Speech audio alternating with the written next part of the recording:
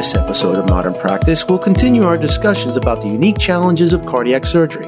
I'm your host, Dr. Tomas Villanueva, Senior Principal for Operations and Quality at Vizient and practicing internist. Joining me again is Rachel Mack, RN, Consulting Director in Clinical Documentation Improvement at Vizient. Rachel, welcome back to Modern Practice. Thanks for having me, Tom. Talk to me about cardiac surgery. Do these patients do well after their discharges? So tongue-in-cheek, again, my short answer is no. Now, that's not entirely true, but many of them do well.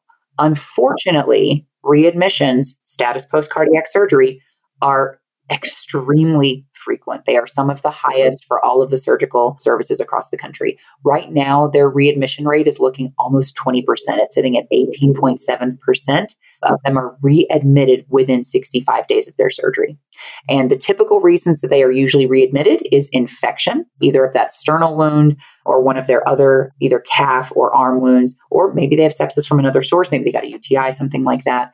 Arrhythmia is another huge reason these patients are admitted. Again, when you have that cardiopulmonary bypass, turning their body off and back on again, your heart can respond very oddly. Also, it's been operated on. So sometimes it's just a reactive arrhythmia.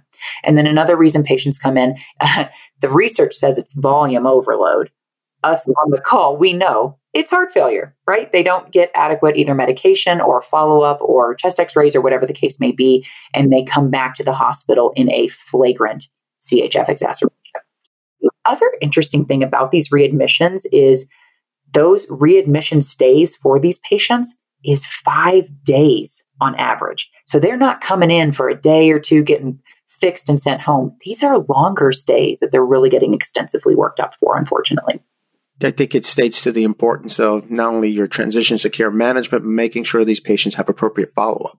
Oh, absolutely. And making sure that any barriers that they have for medications, PTOT, whatever appointments they are, any financial hardship, that absolutely needs to be addressed. And again, I think our case managers across the country are pretty dang good at doing that. But some patients either are not going to follow instructions or can't follow instructions because of that financial hardship. Or this actually came up yesterday in our big webinar we did, transportation issues. If you can't drive and you have no one to get you from point A to point B, guess what? You're going to miss every single follow-up appointment. And you may be slowly going into that CHF exacerbation that could have been fixed if you got weighed at the doctor's office and they saw that you'd gained 3 or 4 pounds. So lots of compounding issues when it comes to readmissions in cardiac surgery.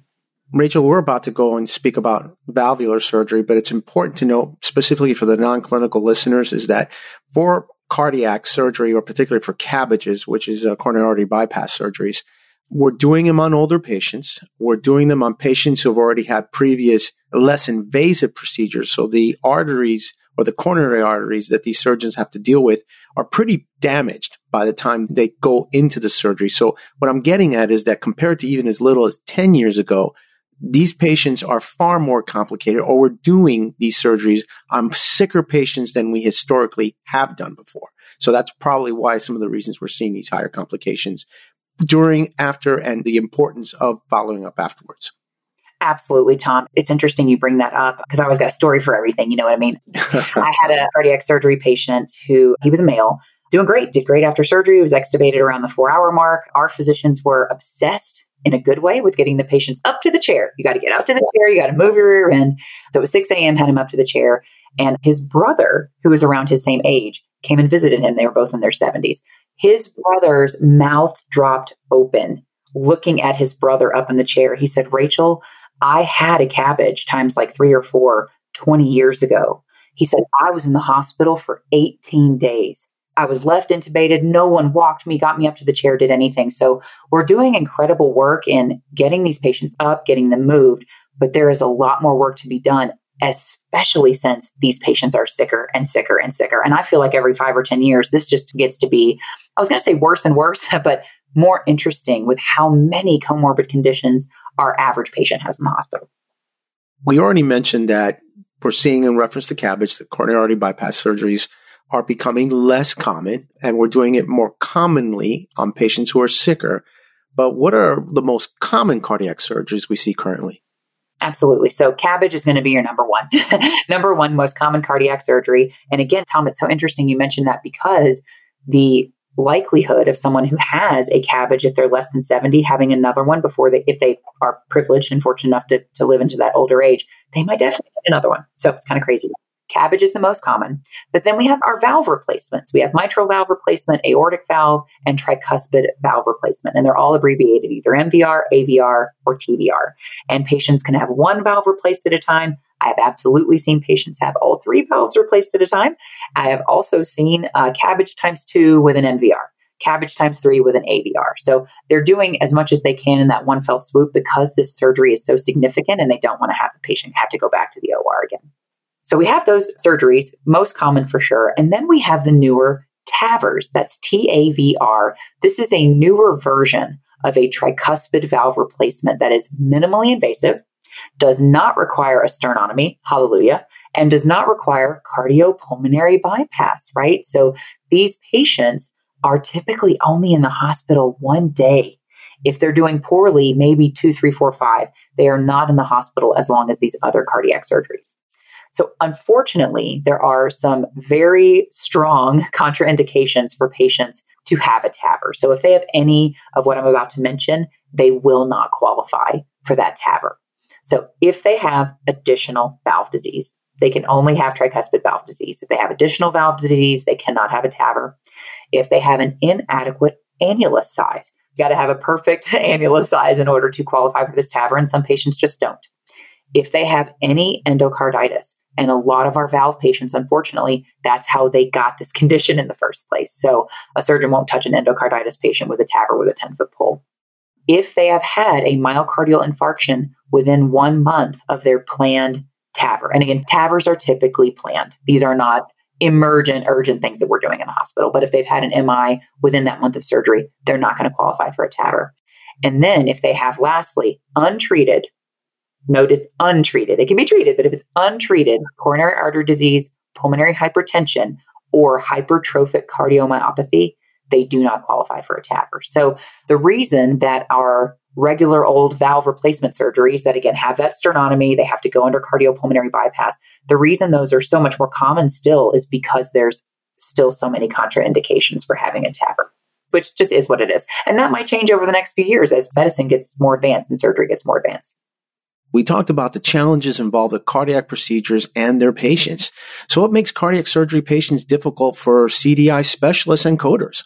Yeah, so one of the most difficult aspects of cardiac surgery reviews is the fact that most cardiac surgery patients, and I mentioned this on the previous episode, even if they're doing well, even if they're doing great, they require low-dose vasopressors postoperatively.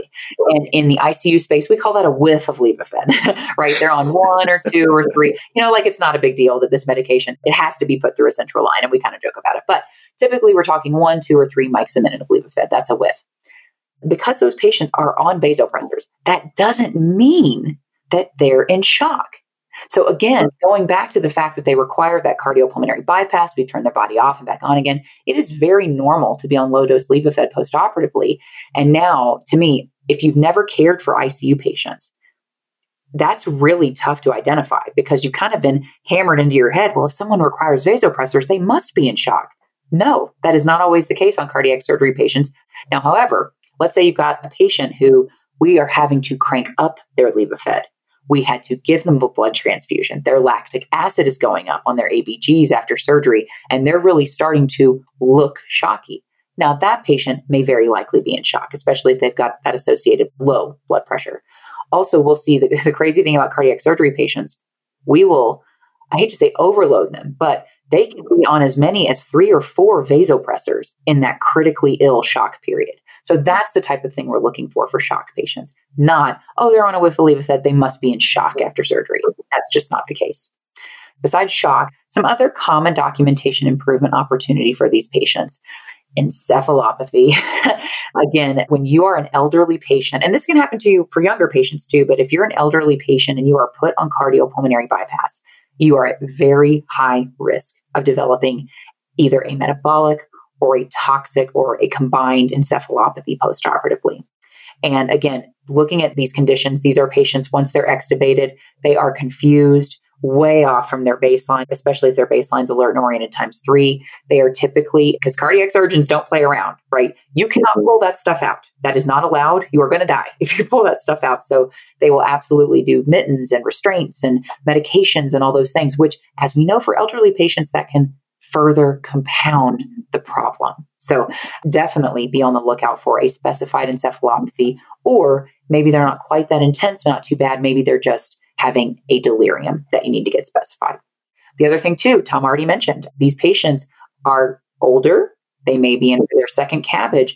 If they already have a dementia at their baseline, one, everyone's going to know this, right? This is going to be part of their past medical history. This isn't going to be a surprise postoperatively, but these patients may absolutely be in the ICU an extra day or two, because once we extubate them, try and get them to the chair, they may be quite a bit off from their baseline. And if their baseline is they recognize their daughter, they recognize their son, they know they watch their soap operas on Monday, Tuesday, Wednesday, whatever the case may be, they may be way off kilter from that. They may even be aggressive, pulling things out. They may be violent, and that can take several days to fix. So CDI, coders, quality folks, definitely be on the lookout for an encephalopathy, either by itself or a specified encephalopathy superimposed on a dementia. Rachel, great discussion. On the next episode, we'll continue with steps we can take to remedy these challenges. And to our listeners, you can contact Rachel at her email address in the research section of our podcast page. And if you have any additional questions pertaining to modern practice, or simply want to send us your comments, please contact me at our email, modernpracticepodcast@vizientinc.com. We've posted a link in our resource section as well. And please join us for other Modern Practice podcasts. Subscribe today, like us, or send us your comments. And now, I'm Dr. Tomas Villanueva. Thank you so much for listening.